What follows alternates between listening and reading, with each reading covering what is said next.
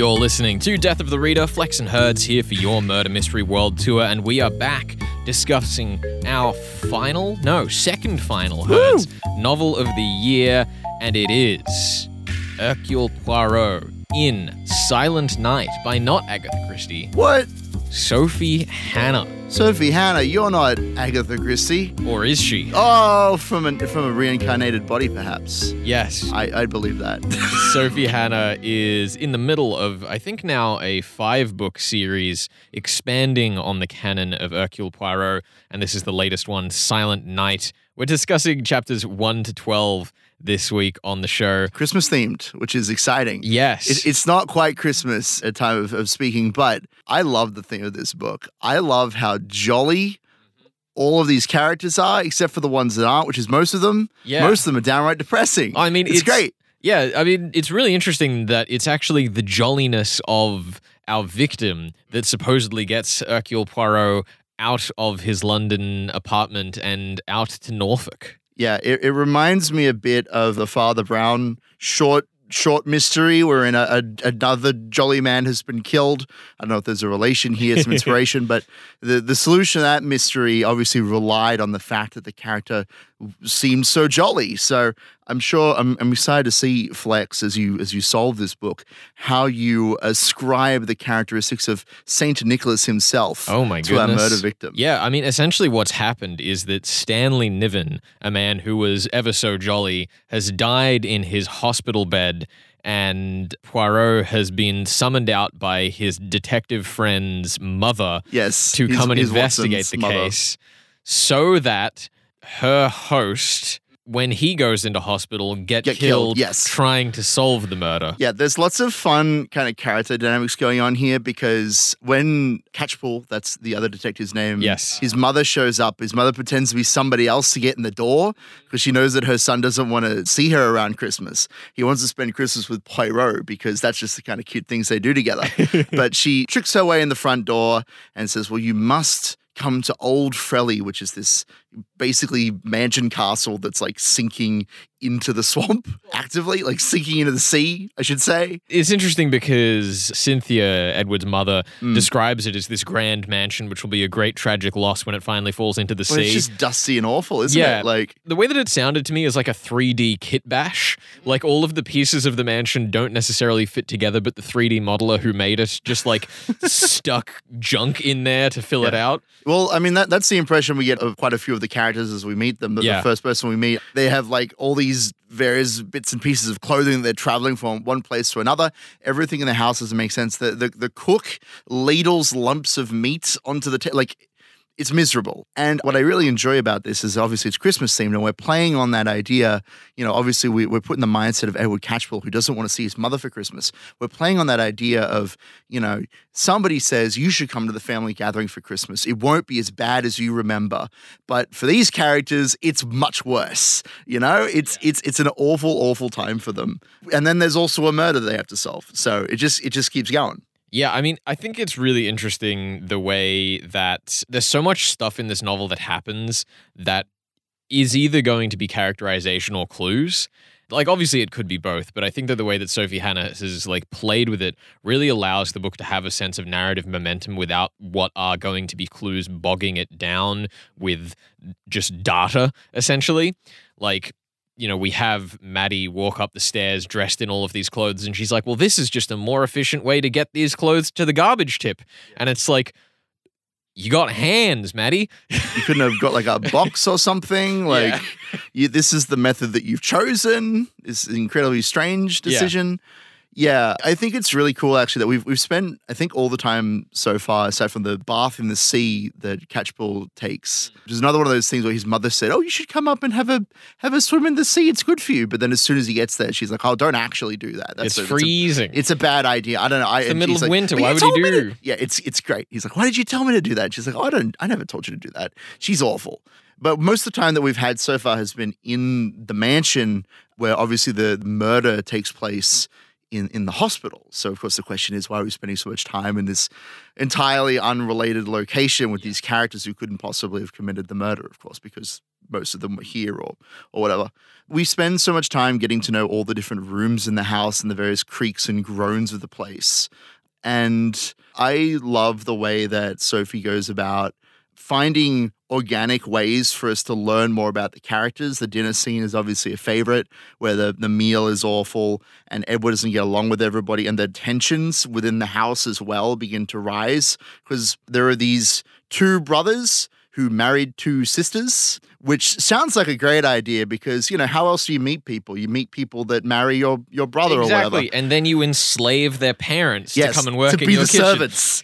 Yeah, so it's so clear that even though this could be a beautiful, happy family, the circumstances of who's married who has led to this boiling pot of emotion that's just about to tip over, right? And it's also really interesting because we have at once portrayed the demeanor of our impending victim, Arnold Laurier. It said he didn't really like spending money. He liked putting money towards things that were important and improving his community. So his mansion's falling apart, but he got rid of his servants. He's underpaying the people he's replaced them with. Stuff's in just bad condition to the point of being useless. He's got such an interesting mindset. I mean, he's a whole thing unto himself, but the stated goal is that he wants to save money for his children so that he will live in poverty until he dies, and then his kids will have a great life. But they're all living with him. They're all living with him until he dies, so their lives are going to be miserable until that happens, which means maybe they'll be thankful when he's murdered. I wonder if that's going to happen. I wonder if that's going to be involved in the plot at some point. He's really interesting. He also wants to get involved in the murder case. He comes to Poirot and says, all right, I have some really cool evidence I'd like to share with you, but I'll only share it with you if you let me solve the murder myself. Yeah. Which is stupid. I love that line. I love that line where Poirot just hears that and goes well, you see, my men, as you call them, wouldn't try and coax me. Yeah. It's so good. It's such a great scene. And Arnold's fantastic, honestly. I love him. It's also so interesting that Sophie Hannah then gets Catchpool to leave, so we don't see the information completely that Arnold gives him.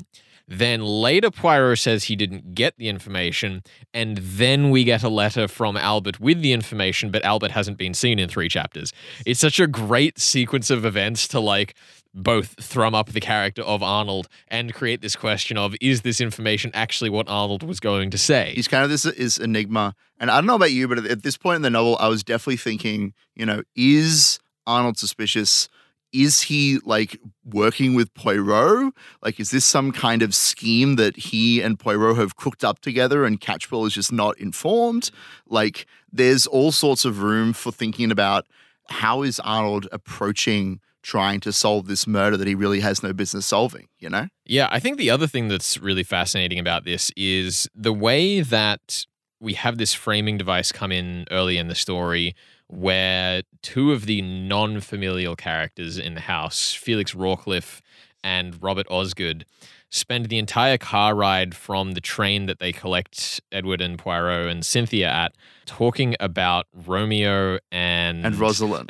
Yes. Fascinating, isn't it? Because we're establishing their pedigree, knowing Romeo and Juliet, obviously, but they're not talking about the characters that you would expect them to be talking about. And it's very clear that this story is in some way analogous to the situation in the house. I did find it slightly frustrating that the excerpts of their dialogue we get don't really seem to actually say that much. The comments that Poirot makes about, they're clearly talking about the real people and not the characters, it was an inference you could clearly make, but there was nothing that they said that really... I think it's difficult for you, and we'll get into this in the mystery section, obviously, but to pinpoint exactly which characters they're talking about, whether they're talking about themselves or the brother-sister situation or somebody else entirely, we don't really know. There is actually, it's a good thing you brought up these sort of ethereal clues. There is a clue in the book, I'm going to let you know, Flex, that Catchpool calls out as unfair in the text of the book.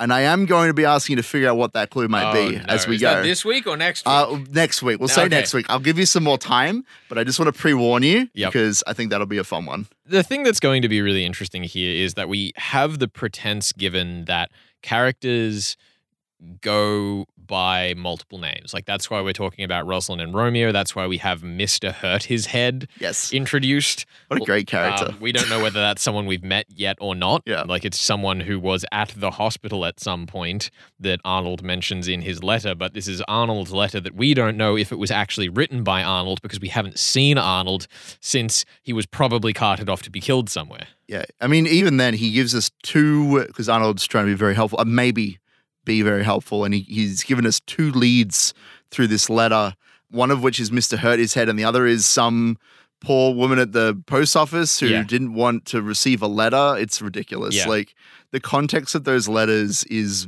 bizarre. Definitely feels like a couple of red herrings, you know? The other thing that's really interesting through this story is that there's a lot of clues that, coming back to that idea of are they character moments or are they clues, the answer is probably yes. Probably both. There's a lot of stuff that's happening to Poirot and Catchpole that falls into that as well. This is true. Like, they're getting really sleepy all the time. Are they being, like, fed knockout drugs in the food by Enid? They were served from the same batch as everyone else. Also, the nightmare the chapter is called Poirot's Nightmare, so we're led to believe that it's a real nightmare. But he says that he heard Catchpole like knocking on his door and shouting for him, and then Catchpole's like, "I didn't do that. What are you talking about? I've been in bed the whole time." Yeah, and then Catchpole says he heard Poirot snoring, but Poirot says that was Arnold downstairs, and that was why he decided to go to bed, because he was happy that Arnold was still alive. It's great. It's great. Like, there's a lot of room on the mystery end for interpreting and reinterpreting these clues as you go through. It's also kind of fun that we're sort of making a ghost story out of our Christmas story. We are. Right? Like, ghosts haven't appeared and no one has suggested ghosts, but everything is, as you say, very ethereal. It's almost like Stanley Niven is like the specter that hangs over the house, dooming it to fall into the sea, which is always a fun sort of metaphor for the degradation of familiar relationships over time. It's good. Yeah. I'm trying to think. There was another scene that really fascinated me. Like, well, I guess it was in the kitchen scene. Sorry, not the kitchen scene. In the dinner scene, where like so much dialogue is happening back and forth between all of these characters. And I love the way that it was laden with information that you could just sail past if you were just kind of cruising through the dialogue. Like, the most obvious one to me, I think, was when Janet refers to her sister as Madeline. When the first time we met Maddie, she was like, "If you call me Madeline, it denotes you as my enemy." Like, that's obviously meant to be a cue for us as the audience. And I think that there's a bunch of other stuff going on in that dialogue scene where I'm going to come back, read that dinner, and go, "Oh, and that was this, and that was this, and that was this." And it just has that aura of mystery possibility to me, but I don't know quite in which way to throw it just yet. And it's so much fun. Yeah, there's a lot of good stuff like that where you kind of realize that the way that a character's been referring to another character or the absence of comment on a particular issue by a character that should care about it, that sort of thing, will come back and be very significant. Because I do think that the majority of the characters, certainly the core like family, is extremely well fleshed out in that regard. You know, they all have their particular family dynamics, and the middle part of the book is really getting to the nuts and bolts of like, who cares about who in what ways. So I'm excited to get to that. The other thing that I do want to find out, I'm careful to research things because I'm not the one who's read all the way to the end of the book, but this is set in 1931, and I can't off the top of my head remember when in Poirot canon that falls, because I did feel like Poirot was a little bubblier than I've read him in the other books that I've read of his. I'm not that familiar with the extended Poirot canon, I'll be honest, but I feel like this book just in general is very lighthearted. Yeah. Like, we're playing into that idea of like,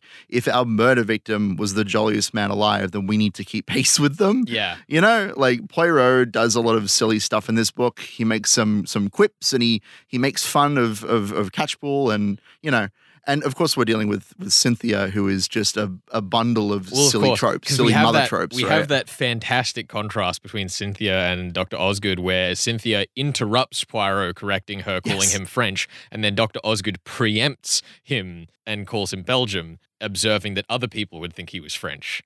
Like, there's very explicitly a whole bunch of like counter dynamics that are set up through the ways people interact with him. Yeah. Cynthia is a very privileged woman, let's put it that way. Like, in the initial scene, she completely overrides Poirot's authority. She says, you know, "We're in such a hurry, I couldn't possibly tell you all about this crime. We barely have enough time for tea and cakes."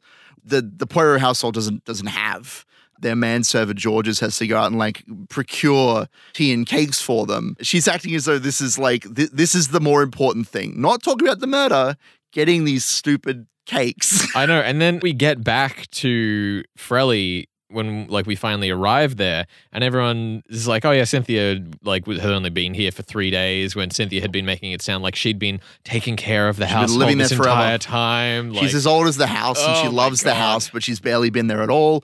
Yeah, she's completely miserable. I hope she gets her comeuppance by the end of the book, but it's not going to happen, is it? Look, you don't know. She could fall off a balcony or something and hurt herself really badly. Look, I don't want that to happen to her, but like, I mean, if it happened, I wouldn't be surprised. I mean, you know, it could happen. Anyhow, we should wrap this part of the discussion here, and we'll be back in just a bit to talk about The Mystery of Silent Night by Sophie Hannah. We're discussing chapters 1 to 12 on your Murder Mystery World Tour. Stay tuned. You're on 2SER 107.3.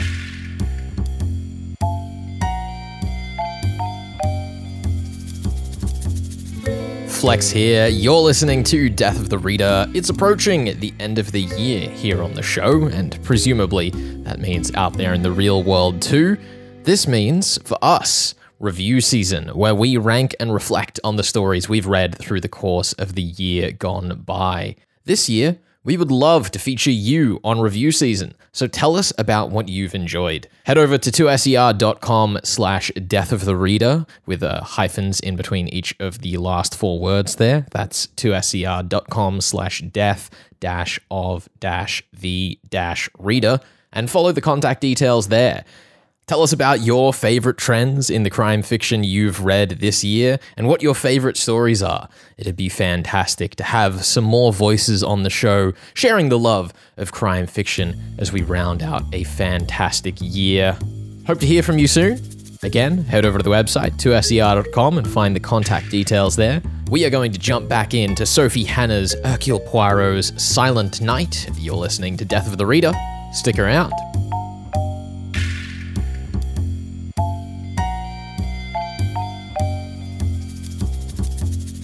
You're listening to Death of the Reader. Flex and Herds here for your Murder Mystery World Tour, and it's Christmas time. Woo! Jingle, jangle, jingle. Exactly. We're talking Sophie Hannah's Silent Night, the 5th book in her Poirot continuation series, where we have travelled to Frelingsloe House in Norfolk at Munsby-on-Sea to solve the death of one Stanley Niven and to be around for the death, presumably, of one Arnold Laurier. To stick around for Christmas. If Edward's mother has her way. Oh, goodness. It's a whole other thing. This is going to be a great time. I'm excited. You're probably wondering, why didn't you do the Christmas book as the last book of the year? You'll find out. You'll find out soon. Poetic justice. Poetic justice is the answer. Poetic justice. If you want to hop on our socials and DM us, try guess why we haven't done this as the last book of the year and you get it right. Tell you what, I'll send you a copy of the last book of the year. I thought you were going to offer points or something, but a book is much more valuable than a point. I would know. A little Merry Christmas gift from me to you. Yeah, we've read up till chapter 12 of Sophie Hannah's Agatha Christie's Hercule Poirot's Silent Night. Too many names. But with Edward Catchpole. But I guess you have to solve this thing. We've had a murder in a hospital I don't know if it's like a locked room scenario necessarily, but there are some locked rooms or some closed rooms. We have a couple of leads. There's an angry woman from post office and Mr. Hurt His Head, who may have seen something. Like, I don't know. I guess we haven't even seen the crime scene yet. That'll fall to Inspector Mackle, the best character in the book, to show us that. What are your impressions, I guess? Who do you find suspicious? I just want to say that I am like 90% confident that the actual killer who did the murders is going to be Vivienne. Why? And it was simply because when we get to the letter, which was totally, definitely, absolutely, 100% written by Arnold, just after we'd been told that, father would have wanted that window room so that he could spy on other patients. He would. And lead 2 in the letter says, courtyard or no courtyard, I told Vivienne, I do not mind in the slightest. Now, I'm pretty confident that I told Vivienne there is Vivienne making herself the evidence point for the lie she has told to cover her crime. Okay. That's what I think has happened. Interesting. So you're saying that this discussion about the courtyard is the linchpin of the whole murder mystery. That's what I'm hearing. No, but I think it's my best lead when, quite honestly, for the rest of the mystery, I'm a little floundering. Okay. Like, it's said that the entire family of the Lauriers were in Albert's 2B room when the murder took place. So, in theory, Vivienne has an alibi. I presume there is some way that we can break that alibi, but I don't know it yet. Yeah, the current story that the police are chasing is that it was probably done by one of Stanley Niven's family members, who we haven't met yet, and weren't even in the county. But I hear that they have ironclad alibis. It's just like you say about Vivienne. It's just a matter of breaking those alibis. So, by the same token, yeah, I guess. Why do you think that Stanley Niven has even been killed? Then he seems like a perfectly lovely chap, hanging out in a hospital next to the room that Arnold was going to look at. Like, I don't know. I remember when I was reading this section, I thought maybe there's something up with the room. Maybe, we're trying to kill Stanley to get his room or something. Maybe there's like something special in there. But what do you think? Why is Stanley Niven the victim of such graphic violence? I feel like the reason is going to be that it is something from Vivienne's past. We have this mention that she was alone and had nothing at 29. Sure. And that Arnold became her whole world. And I feel like the implication that I get from the Romeo and Rosalind nod and from the way that she is like distraught through a lot of the novel. She says she's given up getting Arnold to not try to solve this crime. She's like distraught when she finds out that Stanley Niven had died. I think it's entirely possible what's happened is she was trying to scare someone from her previous life away from her, accidentally killed him, and is now in the situation of having her husband, who she loves from her current life that she actually likes, essentially hunting her to his dying day. Like, the end of her story with Arnold is going to be that he finds out his beloved wife was a murderer and his last breath is to curse her. So we know the murder weapon, supposedly the murder weapon was a large vase. It's a bit of a strange weapon to kill someone with, to bludgeon them to death. Do you think that this was a premeditated crime, or do you think this is a spur of the moment sort of thing? I want to say spur of the moment. I want to say that I don't think she meant to kill him. I reckon she maybe went to confront him, to say, like, go away, and things took a wrong turn. Like, obviously, he was in hospital. He can't have been that physically capable to have a confrontation at that point, but that doesn't necessarily lock in that Vivienne would have been in control of that situation. Sure. So you're saying you think that Stanley Niven is someone from Vivienne's past? Is that like what we're going with? Okay, cool. I like that. I feel like probably some kind of Santa Claus college. That's the jolly through line. Yeah, I feel like Robert and Felix probably know something about that, and that's why they're talking about Romeo and Rosalind. Talk to me about that, because obviously, like, the thing they're talking about is whether or not the love for Rosalind is more valuable than the love for Juliet, being the first love that has been abandoned in favor of like a love at first sight situation. Yeah. Right? Like which love is more valuable? Do you think that maybe there's like a love triangle going on? Is that what you're thinking? I don't think so. I think Vivienne is happy with her old life, and like honestly, it may be that Stanley is like the Romeo character, that he'd like run off with someone else. Because the thing is I feel like if Dr. Osgood and Rawcliffe knew what had happened, they would have just turned her over to the police. So I feel like what's probably happened is that they know about Niven and him running away from this Rosalind character, but maybe they don't know that that's Vivienne. Maybe they know Niven through other things. Maybe that's why Vivienne has like tried to have them around her house, so that she's like got a bit of oversight on the things that they're hearing, to try and like protect this false reality she's trying to create. Maybe. I guess my question is, you're throwing a lot of accusations at the people kind of outside of the family, I guess, the doctor and Felix. I don't even remember what Felix does off the top of my head. He has a voice where you can hear the teeth in it or something, I think. That sounds, I don't know. Key bit of characterization. I don't even remember what his job is because like everyone else is like a gardener or a direct relative. I guess, what about the kids, the two brothers and sisters? Are they related to this at all? Are they involved in the crime?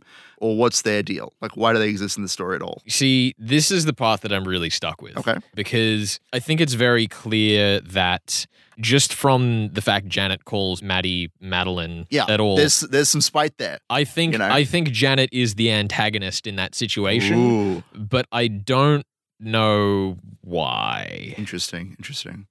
Okay, I mean, that's fair enough. Look, we haven't seen that much of the four children. Obviously, there's some bad blood between these families and the couples. Yeah. But I don't know that you have enough information to necessarily pinpoint what's going on with them yet. But I'm sure we'll see. I think it's going to end up being that Douglas and Maddie are like the innocent couple and Jonathan and Janet are the evil couple. Sure. And whether that's because they're actually in the Romeo, Juliet, Rosalind situation where like Jonathan was going to marry Maddie and then went for her sister instead, and then like to make up for it, they arranged the marriage of the other two or something like that. Crazy like that, yeah. That would make sense, but I also don't really have much grounds to base that off. I think that's fair. Especially when I'm already using the Rosalind clue elsewhere. But you could always use the Rosalind clue in both locations and make the parallel be the important part, but I don't have anything to rest that on either.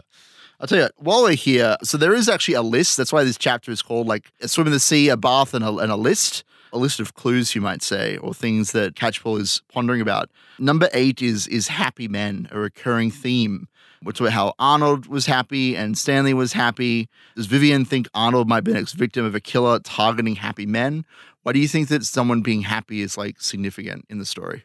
This is the other thing I'm really stuck on. Like, obviously, thematically speaking, with the Christmas thing and the Santa Claus and the families being forced back together, I can see why it's aesthetically there, but I can't see morally why it's there quite yet. Obviously, we do have this tone, and this is something that I have neglected to mention other than alluding to it in the first part of the discussion today, is that Poirot and Arnold and Edward all seem to have really messed up sleep as soon as they are around Frelingsloe House. And I'm relatively confident that that is because of either some atmospheric or food-induced effect that is actually causing them to have bad sleep, that is like perhaps something that Vivienne is doing, perhaps in collaboration with Rawcliffe, and that's why they were having that argument on the stairs to buy time to keep the illusion together. Let me throw something at you. You've been throwing a lot at this Romeo and Rosalind business, trying to figure out who it could possibly apply to.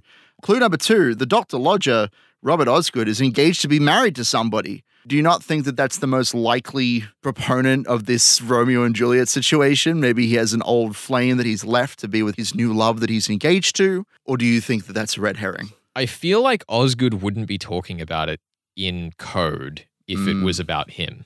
I feel like Rawcliffe would just be speaking in second person to him if it was about him. Because if they're talking about Osgood's relationship, why would you say in that situation is Romeo someone else? Is Rosalind his partner? Like, I guess it is something you can explain. Sure. But I don't think that in the company of Hercule Poirot and Edward Catchpole that they would necessarily like need to keep that charade going. That's fair.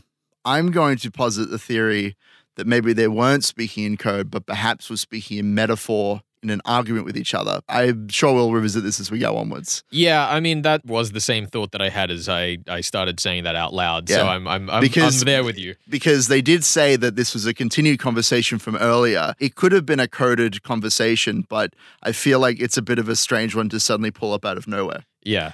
But that's fair enough. I think this has been really interesting listening to you, like, figure out what's going on with the Frelly house as this whole plot sinks into the sea.